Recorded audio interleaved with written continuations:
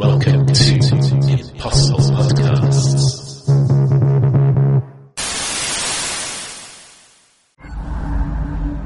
Torchwood, Miracle Day, Episode 2, Rendition. We'll be giving our commentary in just a moment. I'm Caleb Woodbridge. I'm Jordan Dobson. And I'm PG Down.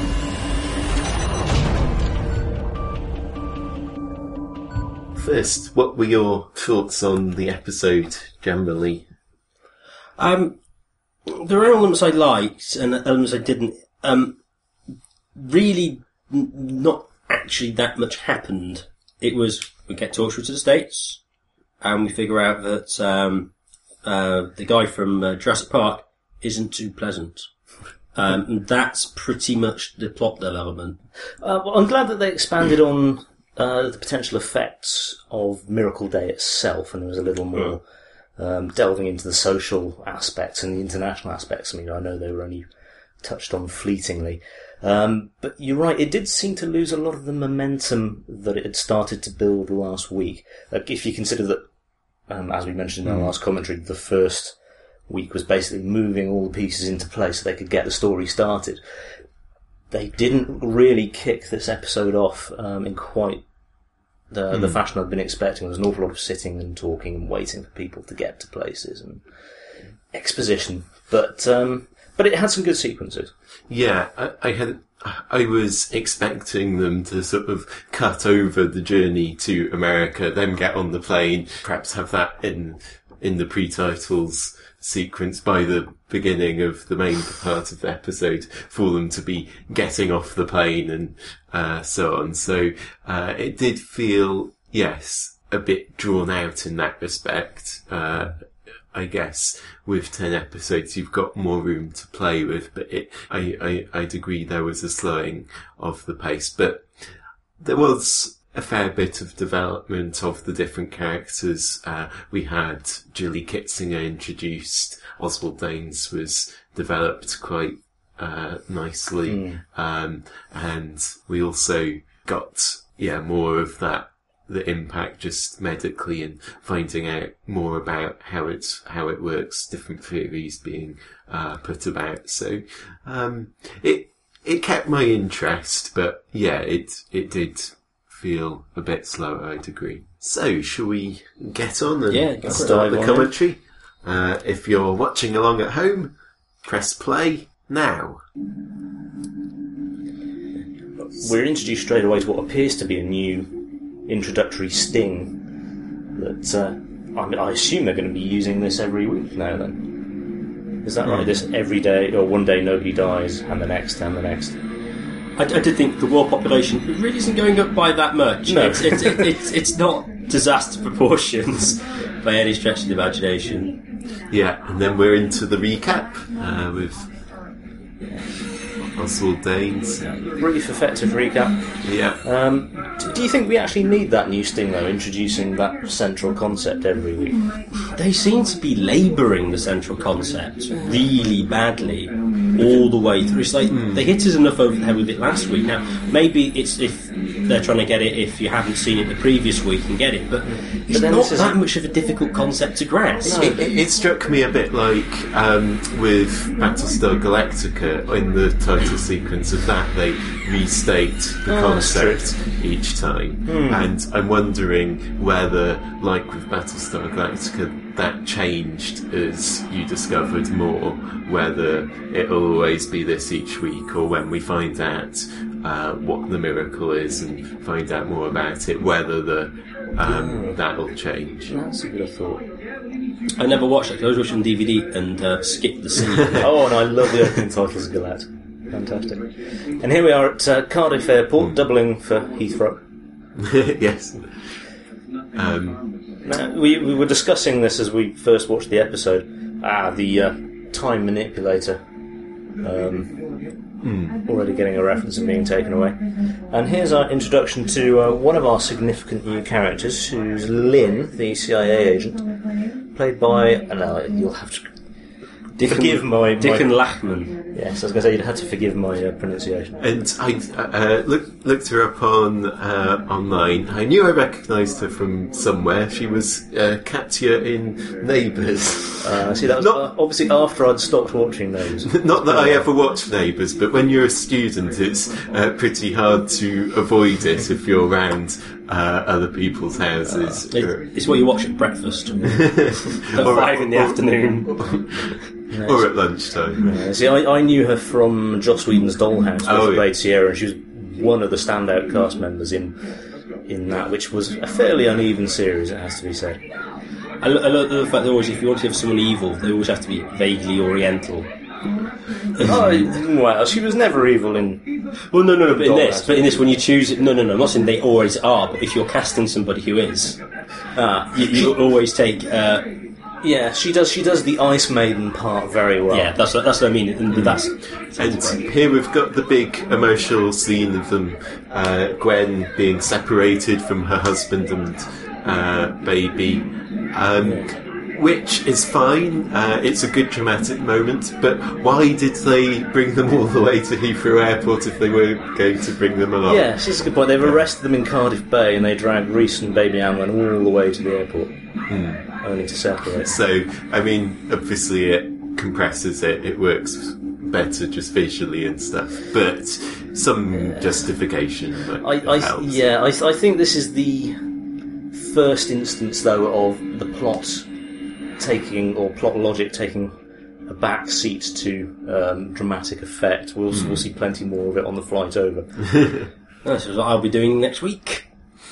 Hopefully on a plane with more people. Yes. If any listeners in the United States, and we know there are a fair few of you out there, lock your doors. I am coming. Yes, the beast is landing. Assuming they'll let him through immigration. Although, if it's anything like security in this episode of Torchwood, you'll just be able to romp straight off the plane. I'll just look at someone slightly suspicious and say, they were mentioning bombs. Run! Well, your father had some problems, didn't he? Yeah, when we were looking for the immigration for the visa waiver form, my dad's called William Dobson, and apparently he's the head of a Colombian drugs cartel. Which was news to... Yeah, So that's where the new car came from. Then. Well, Rex obviously is my dad, because he wants drugs this episode. Yeah, he does spend an awful... He does still seem to be playing it for laughs, not as extensively as last week's episode. Maybe he didn't get the memo. Maybe he gradually changes as it goes through. I remember listening to Mickey, who plays Mickey in Doctor Who. Noel Clarke. Yeah, Noel Clarke. He was saying he played it for laughs the first few episodes of that. Everyone else was playing it straight. He didn't really understand that. I know about 4 or 5 episodes and he actually started playing it straight. Oh, he apologised, didn't he? Yeah, to the fans, and then went back and just had the writer credits. Doris Egan, new one for Torchwood. She's written for House and I think for some other stuff like Smallville and things. Dark Angel, which was James Cameron's TV series, starring Jessica Alba in her first big role. Which was also a sort of science fiction tinged secret organisation, CIA spy caper. I love that scene just then. People watching his execution on YouTube. Or a YouTube thing, like, that would really happen, and everyone would be watching it. Yes, although hopefully not in the CIA offices at Langley. The CIA really seemed to dropped the ball this episode. I'm not sure what's going on. Yes, we'll get into this more as things go on, but they do seem to have gone from the United States' foremost crime-fighting and intelligence espionage service to a bunch of people in an office, which... I suspect might reflect the reality, because basically it's going to be people sitting at desks chatting. Yeah, and Dexter's very much back behind the desk after going out and about investigating in the first episode. I think this is partly why this episode feels as though it's lost the momentum of the first, because we don't have the international settings. We don't have people out there tracking down mysteries. We've got Esther mostly sitting at her desk. We've got Torchwood stuck on a plane for the entire episode. And here we've got the guy from Jurassic Park. Yes, another Hollywood star, Yeah. making himself known. And he's called Wayne Knight. Wayne Knight playing Friedkin. Is he the station chief, the director? It's, Esther's boss, either way. And he looks identical. Yes, they tell us later on that everyone's immortal, but they're still aging, except for Mr. Knight here, who's the same as he looked in Jurassic Park.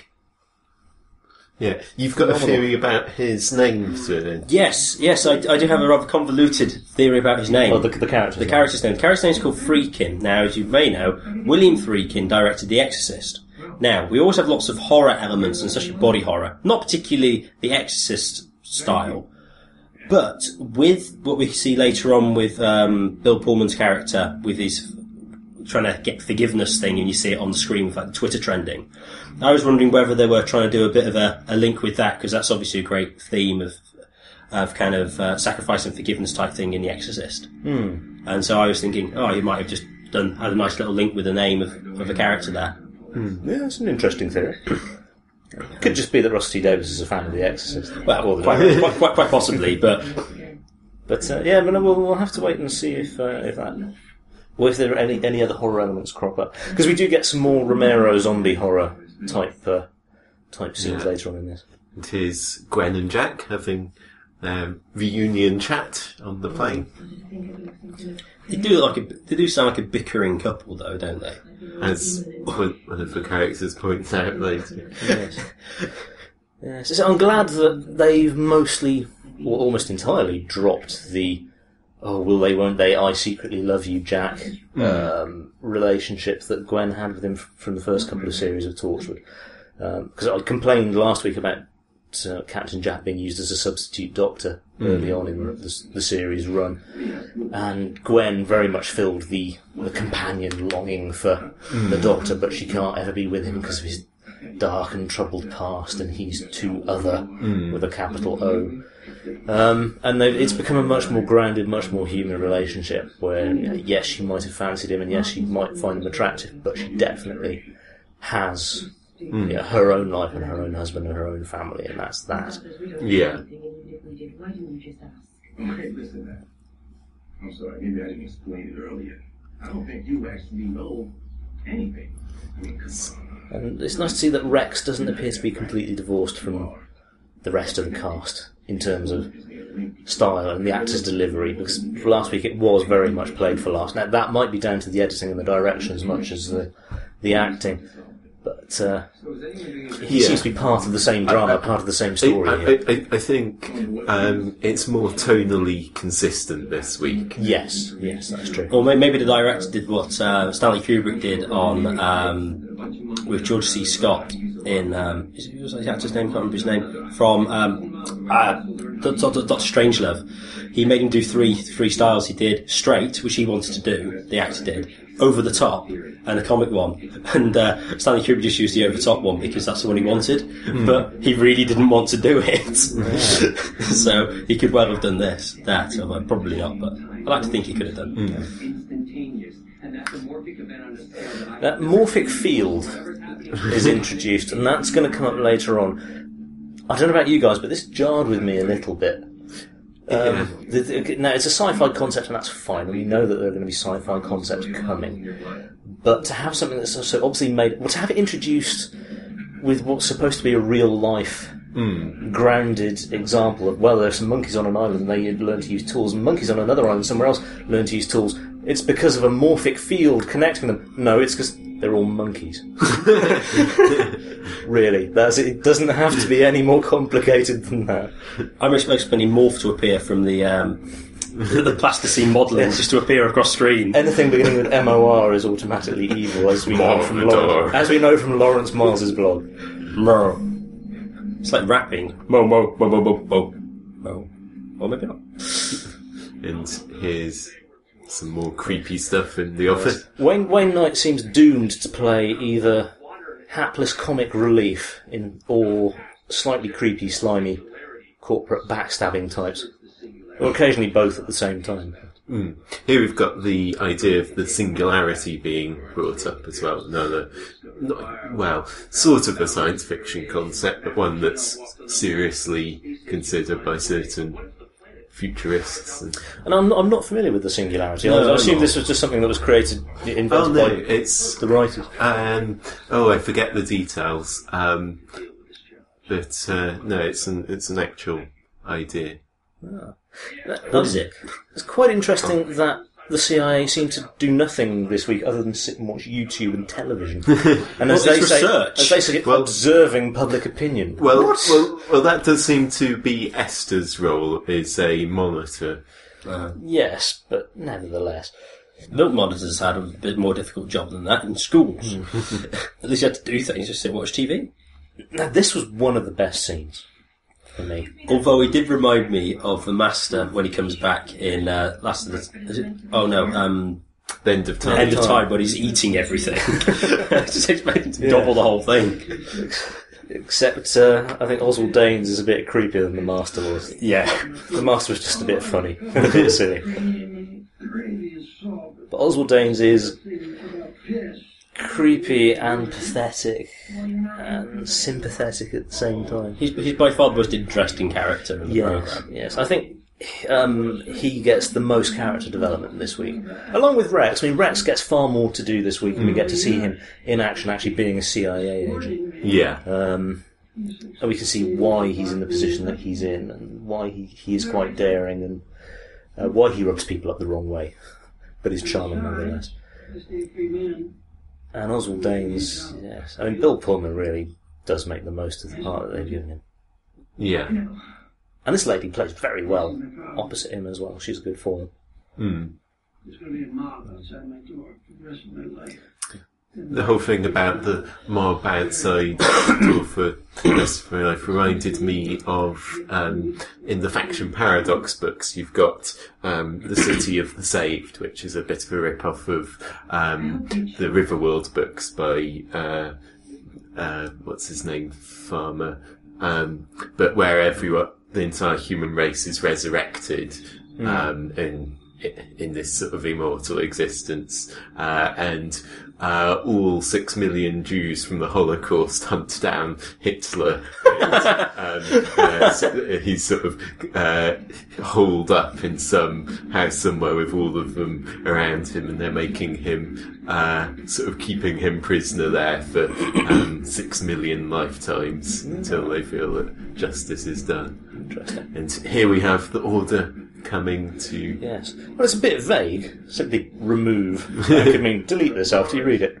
At least you didn't say delete. I mean, the side memo are going to appear. He also had that triangle logo on the thing. Which we assume is going to become significant later on in the series. Dr. Vera Juarez. We were struggling with her name last week. But she is a good character. Yes. She is quite by far one of the strongest characters to do this week. And this might be down to Doris Egan, the writer's experience on house and medical dramas, but she really does seem to write her very well. And her interplay with Rex as well. I'm liking the relationship that's developing. Even though Juarez appears to be becoming Rex's personal pharmacist. While I'm somewhere over the Atlantic and I need drugs. You mean I need you to meet me personally, despite the fact that you've clearly got better things to do. At the airports. And I'm going to consult you about minor symptoms every now and again, and you're going to remember them off the top of your head without consulting any charts. I did think this scene was, again, just trying to smash the concept through our face. Again. The Rex the world has changed. Yeah, the Rex has low sodium levels, so we need to help their minor ailments first. That makes no sense. Well, it does make this does make sense. The whole idea that you don't have the time urgency. Oh, I get that, but the whole we need to reverse it. What actually makes most sense is what they came up with rather late on is. You just need to drug them up. I think she comes to this conclusion a little too quickly. I think it's a very good conclusion. But I was wondering, as she was obviously looking around at the emergency room and wondering, scratching her head and realising that things have changed now. I was wondering whether the psychological deadline of impending death might just make the doctors really, really sloppy, and they might not just simply throw their hands up and go, well, actually, why are we bothering? Well, I get that, but I thought that was really obvious. You've got the running gag with the I'm not gay flight attendant. Yes. Which is actually quite funny. It really is funny. And see, one of the faults, I think, with the previous series of Tortured Children of Earth was perhaps a lack of humour. It was being a little too self-consciously dour in places. But they've added a bit of spark just to lighten things here.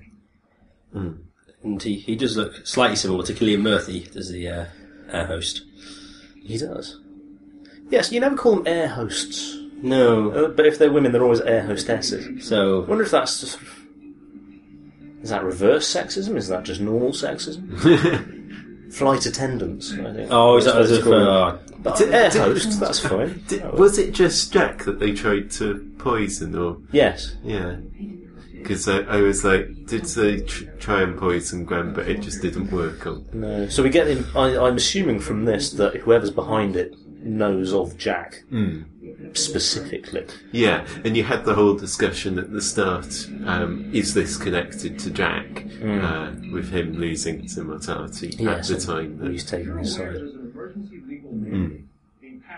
So do we think that the people trying to kill Torchwood are necessarily the same people behind...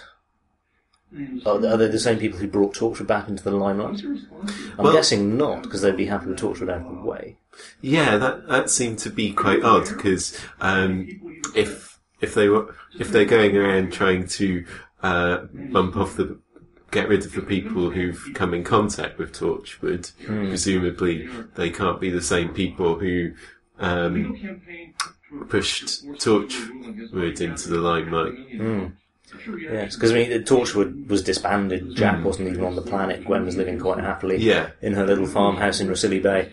So, they presumably the people trying to kill them off have no interest in making Torchwood an issue again. Because, it was presumably the people who sent the helicopter to incompetently attempt to assassinate. Yes, the non-deadly assassins.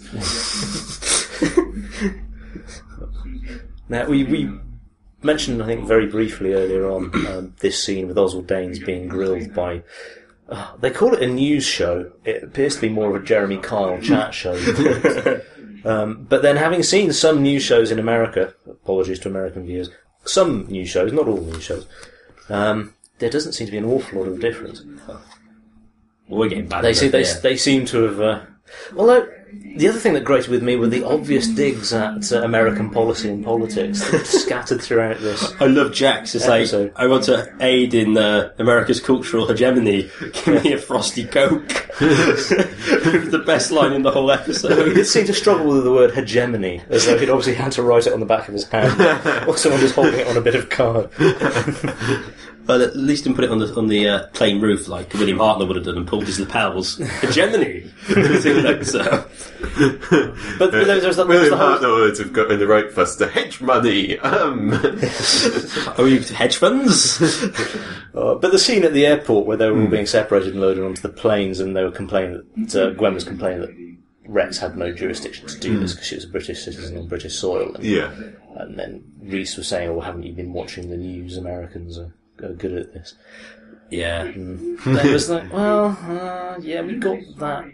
You can make the satirical references without actually having to come out and say it. It lost the subtlety. And here's Oswald sort of bawling away. Yes, asking for... Well, not asking for forgiveness, but at least saying that he's sorry. And again, the CIA, the entire office is sitting and watching television. Really, guys, have you got nothing else happening? And this lady, I forget the character's name, but the lady whose ID pass that gets stolen later on, seems to swing from "this man's a monster, we shouldn't be watching him" to "oh, the poor thing, isn't this all messed up?" very, very quickly. Very probably. I know she's supposed to be illustrating the point that public opinion is changing, but hers does seem to turn on a dime. But Bill Pullman, full credit to him for that scene. Yeah. Not my job. You know the rules. Too strong of an opinion can interfere with the process of collection. One of these days you're actually going to Then what is your job? Why are you watching this? watch the world all day. Really? You can't just watch the world all day. That's what they seem to be doing. What are you people paid for? Ah. WWCN. Mr. D. Sorry, Mr. D. You see, I think this with What I said. the runner, the assistant, her change of heart is far more effective than the CIA agent suddenly denouncing him to saying that it's not really his fault that the world has become messed up and perhaps she should be. Oh. Yeah. And here we have Ginny Ginny Kitzinger barging into the lift. Played by Lauren Ambrose. Complaints already online that she's a highly annoying character, which is fine because I think she's clearly supposed to be annoying. Change the battery in this thing. Supposed to just do Yeah. Full of small talk. Which, now, on a second watching, I'm wondering whether this is carefully engineered small talk just to bring people's defences down, or whether that's a natural part of her character. We're obviously supposed to dislike and distrust her from the beginning, but then she's a PR person, so Yes, fine. you've got a good line with the. It says something that even Oswald Later. Daines looks down on the PR people. Yeah. But yeah, it's interesting just her calling him on his performance straight out. Which it Did- probably was. Which, but see, no, I think it's left nicely open to interpretation, whether how sincere or not he is. call me an optimist, but I came down on the side of Oswald Daines, and I assumed that it wasn't a performance and that it was quite genuine. Although it does, the question of why he's there in the first place is a natural one. I don't know if Danes is actually more involved with the overall storyline than we think, or to begin with. Well, It will be by the end, I'm sure. Yeah. I think it's interesting that she's taking interest in him. She makes some reference to her employers, and at the end we have Vera recognising her business card as being that she works for Phi-Corp. So it seems that this mysterious organisation that from the trailer we know has been preparing for this. Yes. And am I right in thinking that her card has a triangle logo on it? I didn't notice. We'll but have to watch keep that. an eye on Come back. Good spot. If If Oprah wants you, that's fine. You've achieved redemption. that's unless, of course, you're Saint Oprah is on your side. unless of course you're Tom Cruise. Oh, that's what. Look at what it did for Tom Cruise. That's. Then you start didn't do jumping any on harm. chairs and things and that. It's phenomenal. It's a phenomenal bit of footage. She jumps up and down on her sofa and goes, "I'm in love with Katie Holmes." And Katie Holmes is actually backstage watching. She wasn't the guest on the show, but she just accompanied him there for the filming. And the camera follows him as he chases her backstage. What?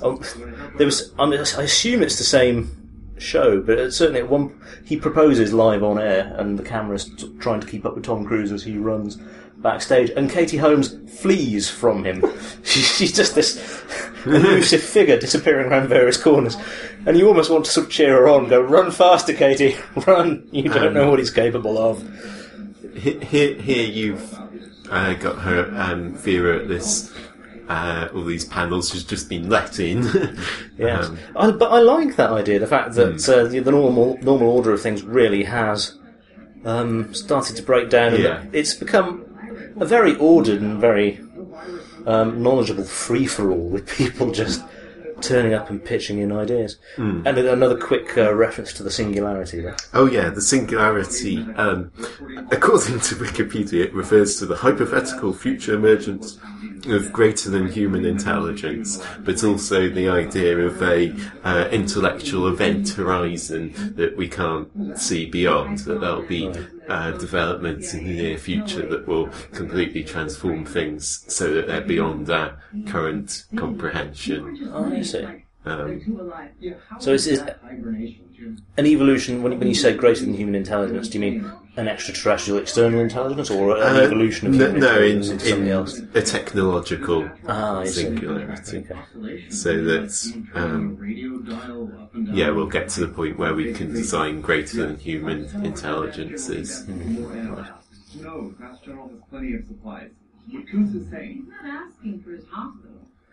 And again, she just walks in and takes over the situation, which, credit to the actress, she makes it convincing. But I think it happens just a little too often. You know? Vera Juarez walks in, takes one look at something, snaps her fingers and says, "You're doing everything backwards! We have to turn all our thinking on its head." And lo and behold, everyone just follows her and goes, "Who on earth are you and what are you doing here?" Shut up. I like this little twist with the whole, if we keep giving everybody antibiotics all the time, everyone's going to be resistant to them. Yeah. And so, if and when the whole morphic field is reversed again, everybody's going to have a disease that you can't cure. Yes, that's a good point. It's quite an elaborate way of killing off the whole of the world's population, but... So we've got Jack not looking too good. Yep. to be fair, the makeup within making him look ill is actually quite good in this. Yes. Especially later on in his illness. He looks particularly pasty. Now, you see, in the first series of Torture, whenever they asked John Barrowman to do deep and tortured, that's more or less the expression he pulled. Perhaps they just asked him to do the same thing. But I'm being snide, I'm sorry. I do think John Barrowman acquits himself very well in this scene. And again, makeup is a key part of that. Talking about recovery, Rex seems to be fine now. He keeps asking for drugs and he's supposed to be on low in sodium. But he seems to walk around. He's walking around. He seems fine. Pretzels cure all ills. Except he still has a hole in his chest. But apart from that, it's like nothing's happened. Now, this bit confused me a little bit at first because it wasn't entirely clear to me. Well, not this bit. They're obviously going through Rex's stuff, and that's fine. But Have you heard about anything going on with Rex? in a subsequent scene later on, where she sees people fiddling, They're in his office. I think it's with her computer, isn't it? In the end, but it's not entirely clear what they're doing. They seem to be copying something to it or from it. Yeah, I think they seem to be taking some whatever emails or whatever they've got. But you think someone might be able to override and get into that anyway. Here we are. But nobody else seems to notice them or question it. Well, maybe it's a regular occurrence, but they're obviously the heavies. Yes. So, like, they're in big suits, they're burly. Now, I've worked for an exam board based in Cardiff in the past that held, obviously, the confidential details of a lot of students and their exam results and their school records. And so as far as digital information went, that was quite a secure building. That is obviously pales in comparison to the CIA, I know.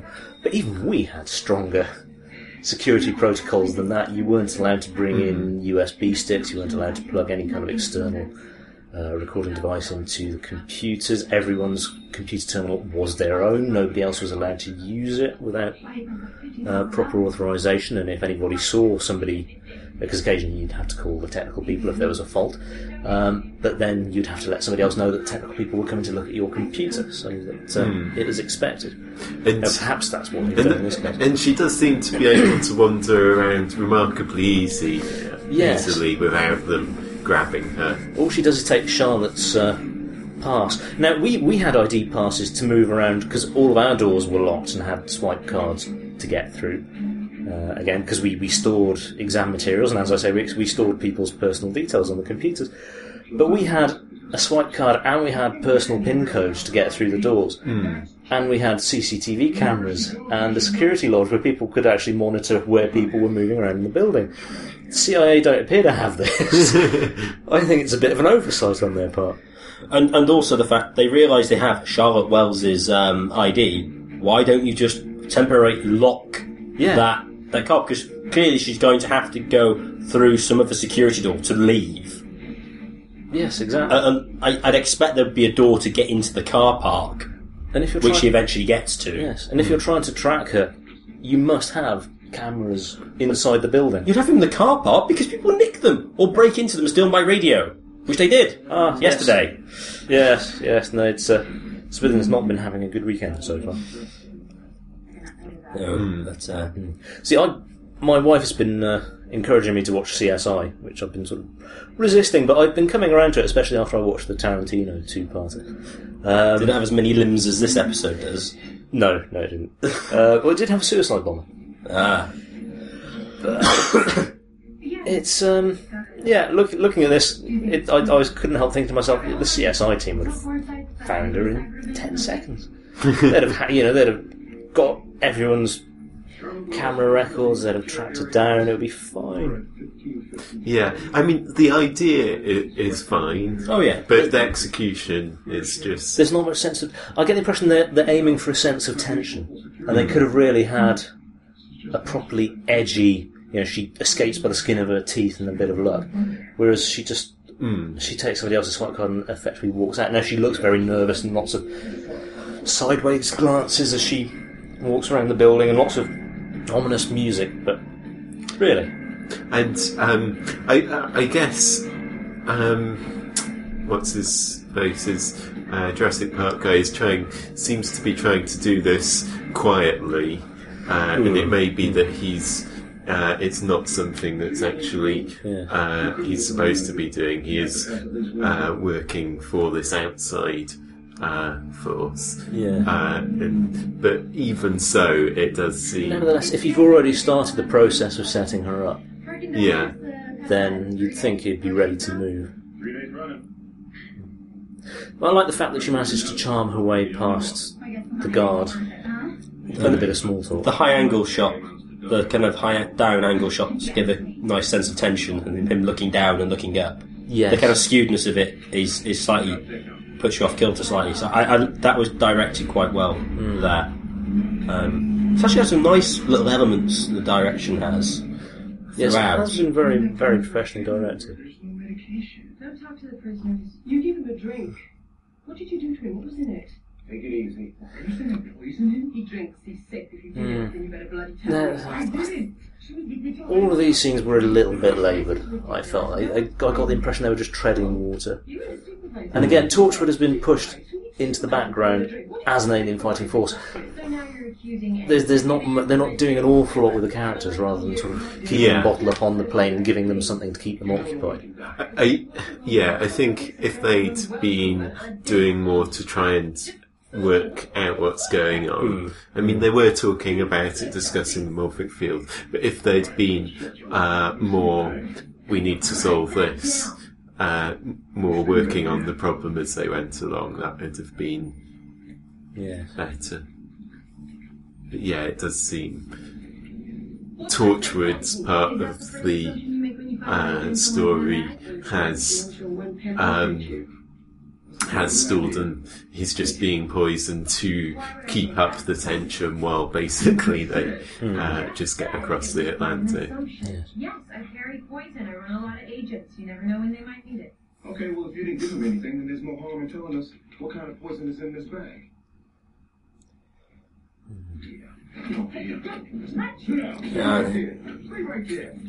We have Rex being slightly more energetic. We do. For a very ill man with a hole in his chest. Yeah, for a man with a bit of metal through his heart.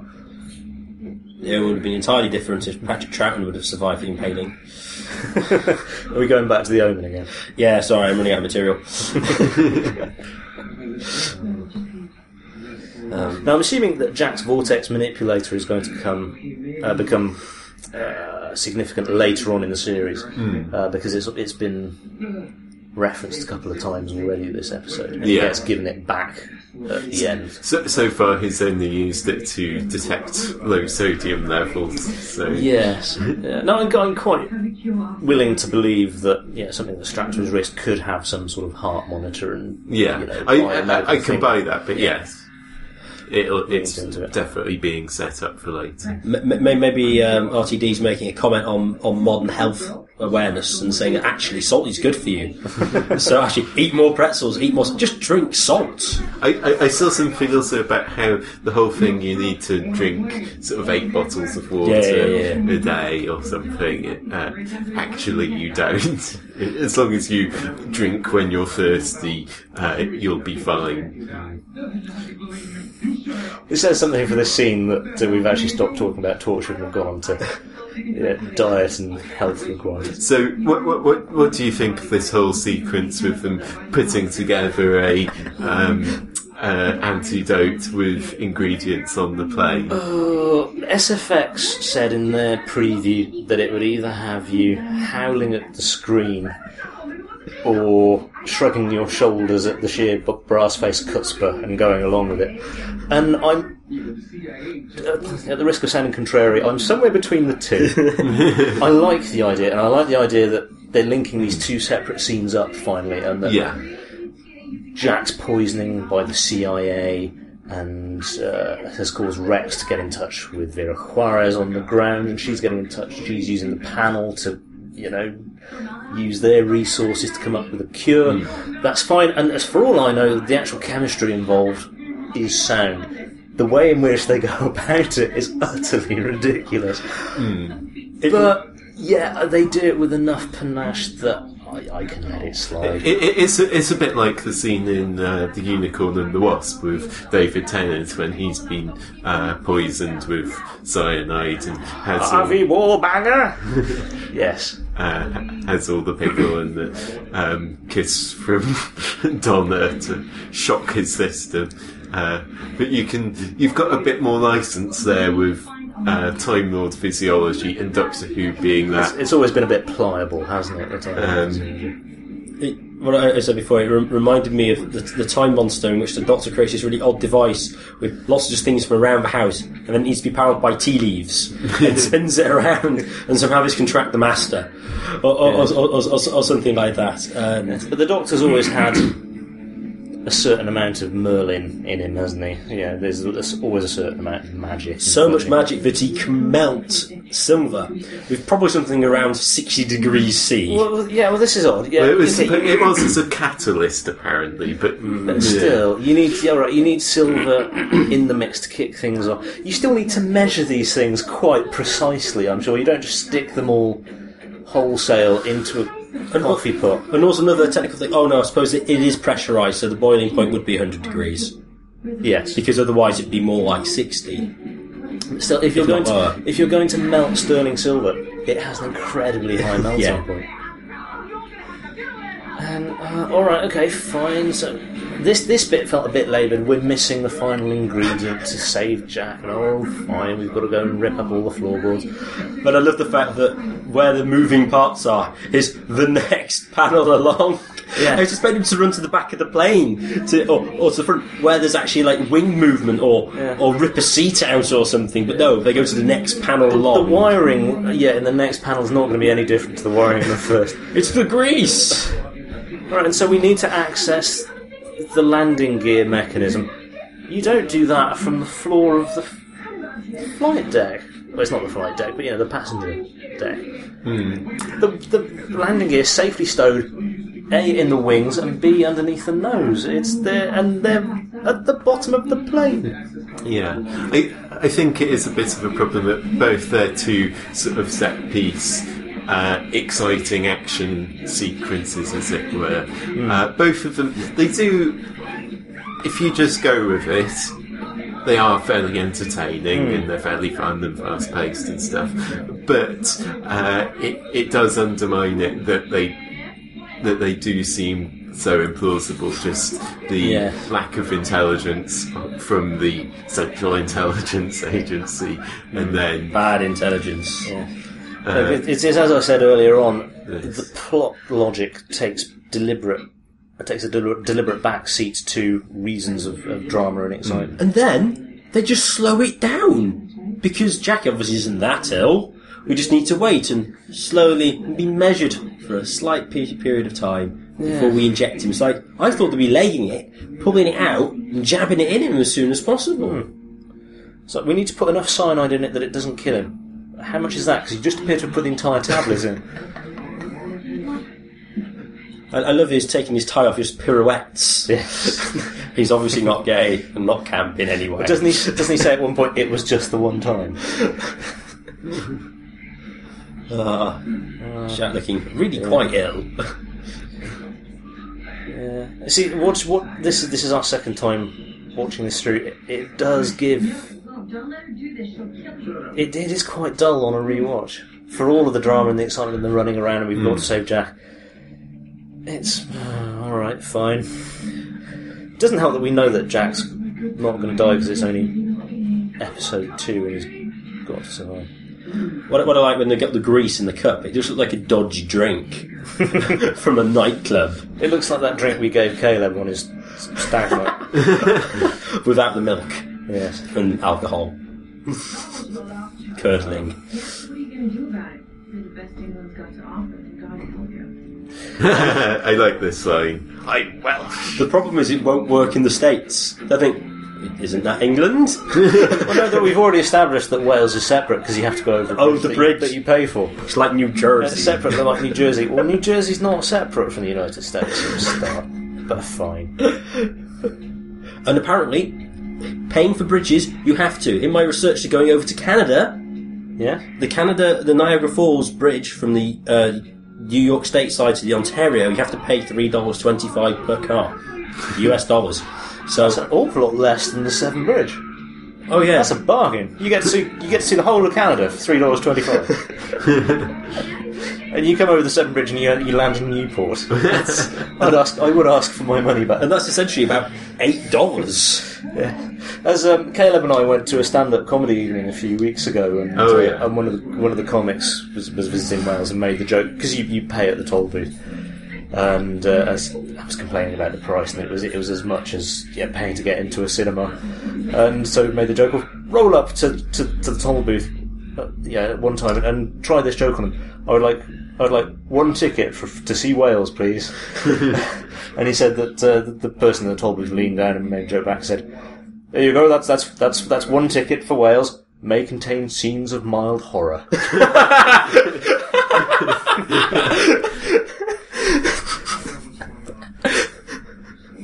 Oh, that's brilliant.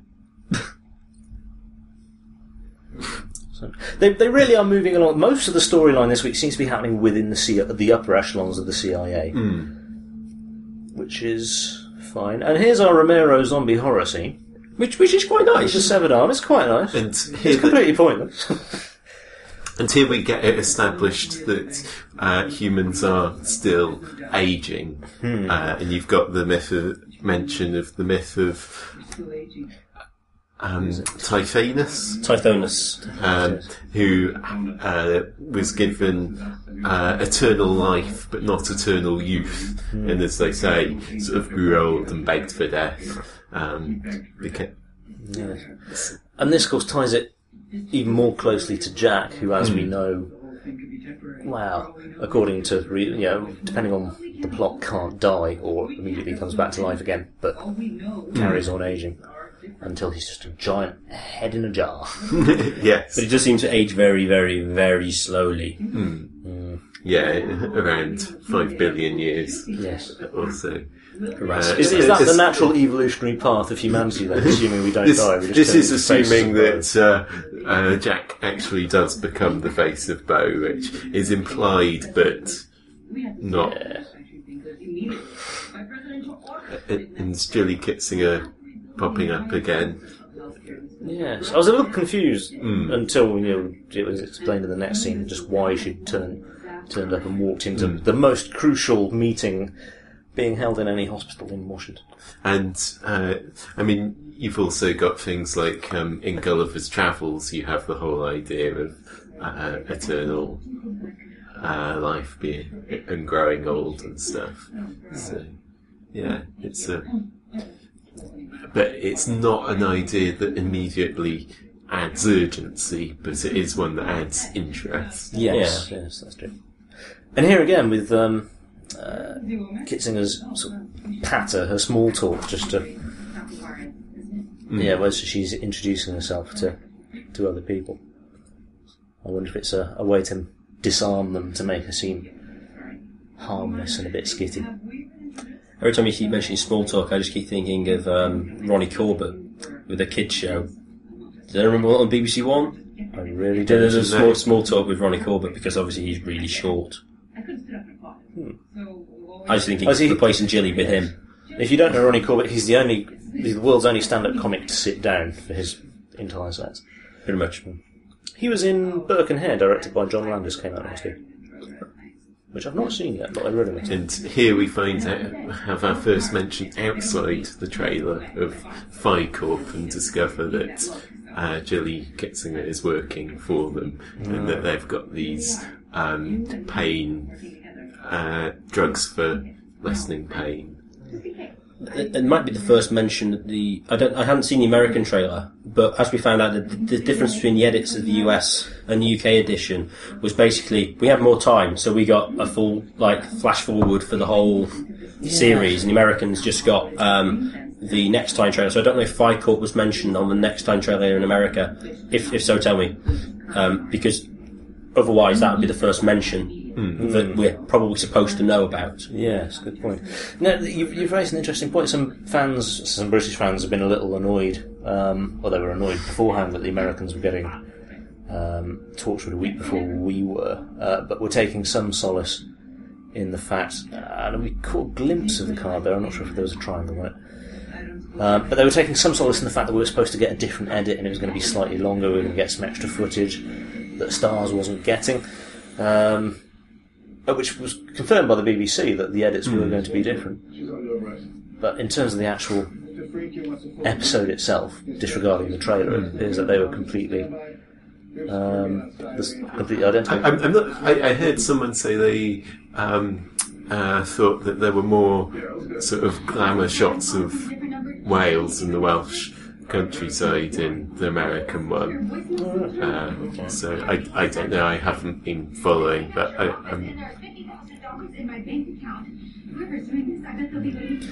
got a good sense of panic from Esther, and I quite like this theme of Rex realising the situation they're in. And this is good, this is tense, this is...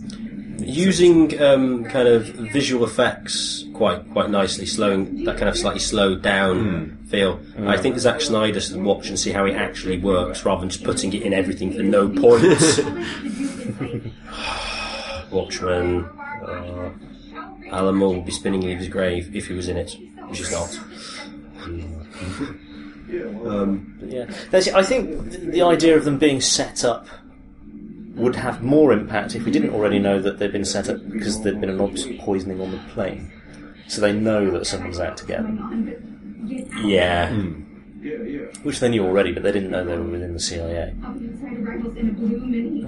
I like the idea that they're trying to pay him off as well. That kind of makes some sense, keep him quiet, just wire the money in. Or it could be used as blackmail. I don't think it's even that they're being paid off. I think it's that they're looking as if they've been paid off. No, that's true, yeah. And this was good, because he gets to... This is Rex using, humour and badassery combined, which is really the character we should have had from the start. He's here in force. This is a good line. One very important thing. What's that? Bullshit. Jack seems to have recovered very quickly. And so does Rex. Yeah. This is Rex's ultimate badass mode. No, this bit was a little odd. Neck twists. Yeah. He couldn't have just headbutted her or punched her or thrown her off or anything like that. No, he has to twist her head around. I think it definitely makes it with nice comic moments, does this episode, to kind of keep you on board. If it wasn't funny, I think I'd get a lot more irritated with this. Yes, as I was saying last week, humour does cover a multitude of sins. Annoyingly, we saw the good line from the Fast Forward trailer from last week. Why should we come with you? I have a car. Yeah. It is funny. It is funnier in context, though. Yeah, that's true. But just the fact we know it, it's just a bit annoying. Jack gets his vortex manipulator back. Yeah. Oh, and this is another good line. It's brilliant. Yeah.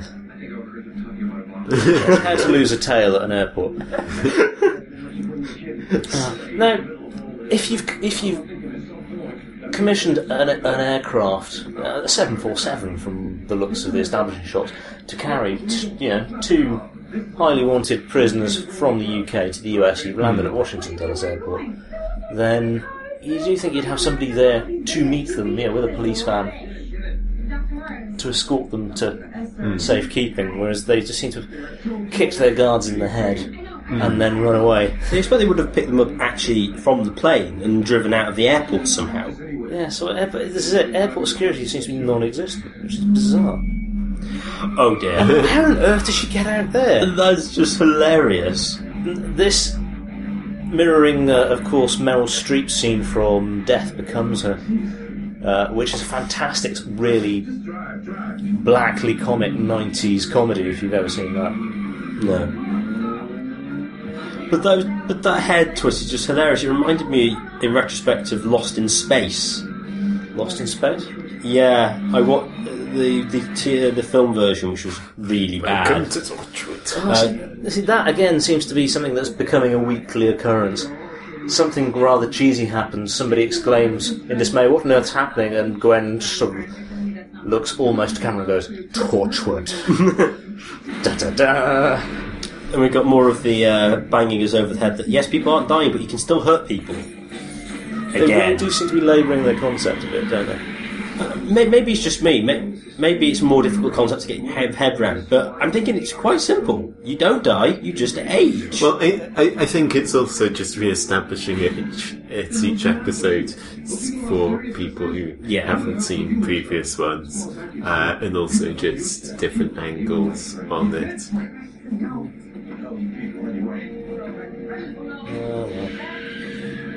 My Urban Street. Yes. Tell the truth. There you go. Sorry, no. They do. The next time trailer is promising because it does seem to be tying all these disparate elements and characters together. Finally, and you did get some more of that in with Julie sort of flitting between different points, and she gave the drugs to Vera, which have now been given to Rex, so presumably that's setting up he's going to use these drugs from Fight Corp, and that will have some repercussions down the line or whatever. But yeah, you can see different things beginning to fit together and be set up. Yeah. So there we go. What did we all think overall on the second viewing, guys? It doesn't improve. Yeah, I think it's enjoyable, but yeah, it does seem to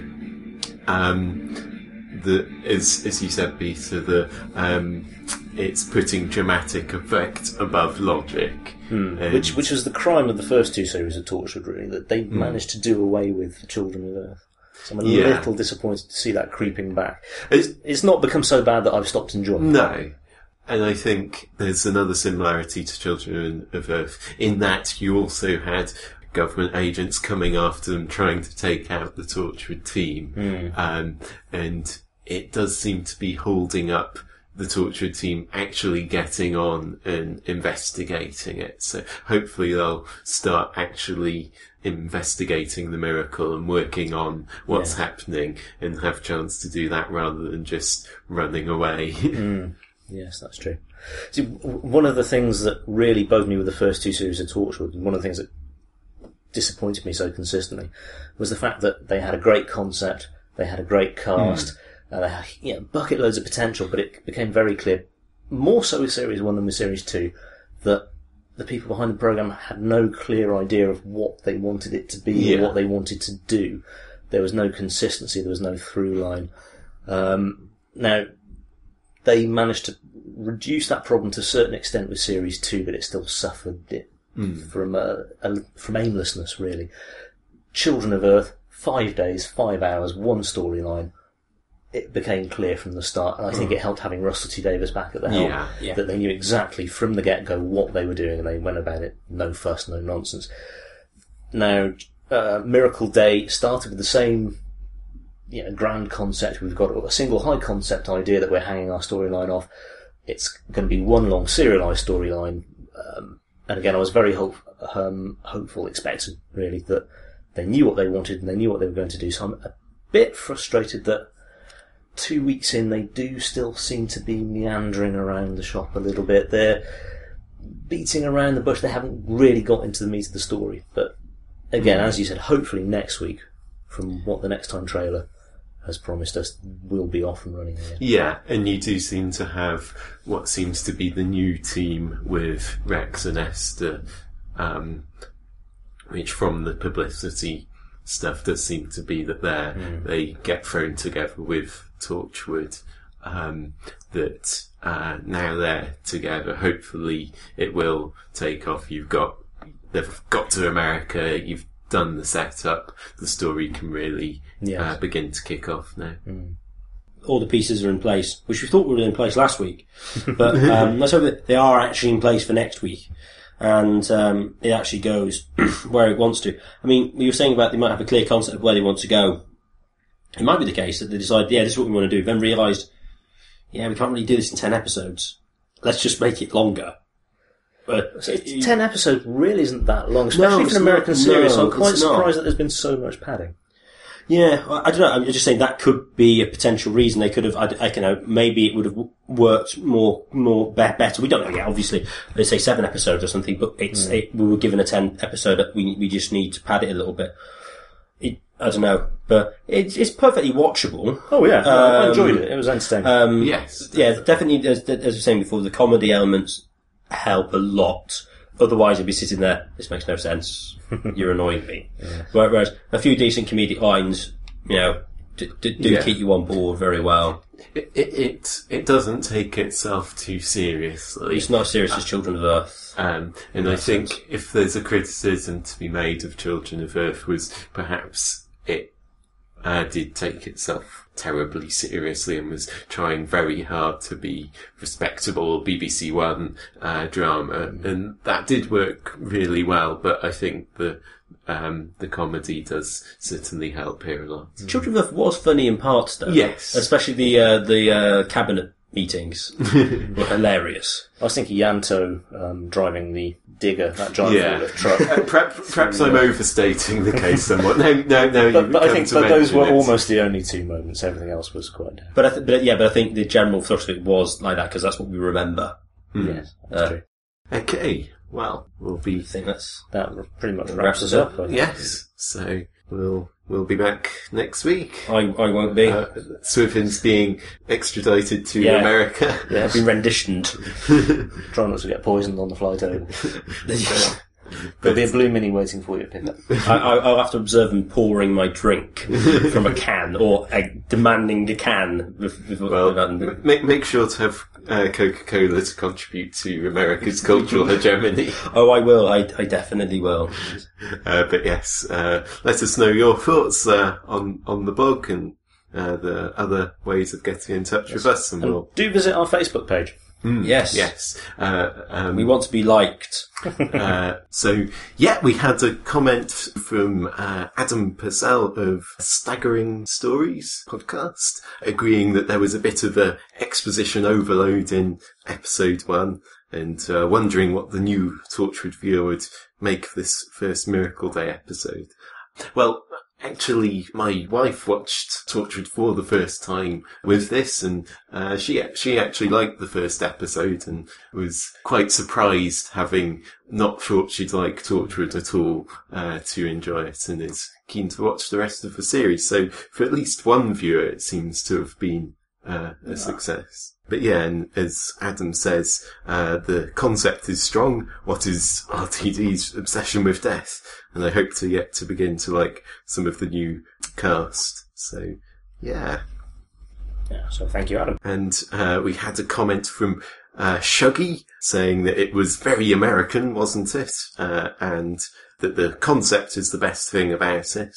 And pointing out that Jack used the name Owen Harper to the CIA. Yeah, that was a nice nod back to the original Torchwood cast. Wonder whether we'll get some references to Yanto and Tosh. Yanto hasn't actually been referenced, has he? I'm a little bit surprised, but we are bound to get one before the series. Maybe there's an even bigger shrine in America than there is in the Bay. Maybe that's the end of series cliffhanger. Yanto comes back. Yanto's behind it all. Zombie Yanto. It's all Jack's faults. Yes, so thanks for the comments. Please keep them coming. We've also got plenty of other things going on the Impossible Podcasts blog. Reviews editor, Peter? Yes, no, we've got a week-by-week series of reviews of HBO's Game of Thrones series. So our Swiss correspondent, Kieran Mathis, is giving us his thoughts on that and comparing it to the book. You might also have downloaded Caleb's conversation with Olivia about sci-fi and fantasy storytelling in video games recently. Well, that podcast is being used to kick off a series of video games reviews. So we've got 2 coming up. Olivia's going to be first up with Dungeon Siege 3, and then we've got Blast from the Past the following week. So do keep your eye on that. We'll have other reviews as well coming up, and more podcast discussions and articles. So do keep visiting. But yeah, that's all from us this week. Bye. Bye. Bye.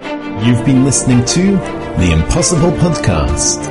For more commentaries plus other science fiction and fantasy reviews and discussions, please visit our website, impossiblepodcasts.blogspot.com, or search for us on iTunes. We'd love to hear from you. Please follow us on Twitter, like us on Facebook, or email us via impossiblepodcasts@gmail.com. Thanks for listening.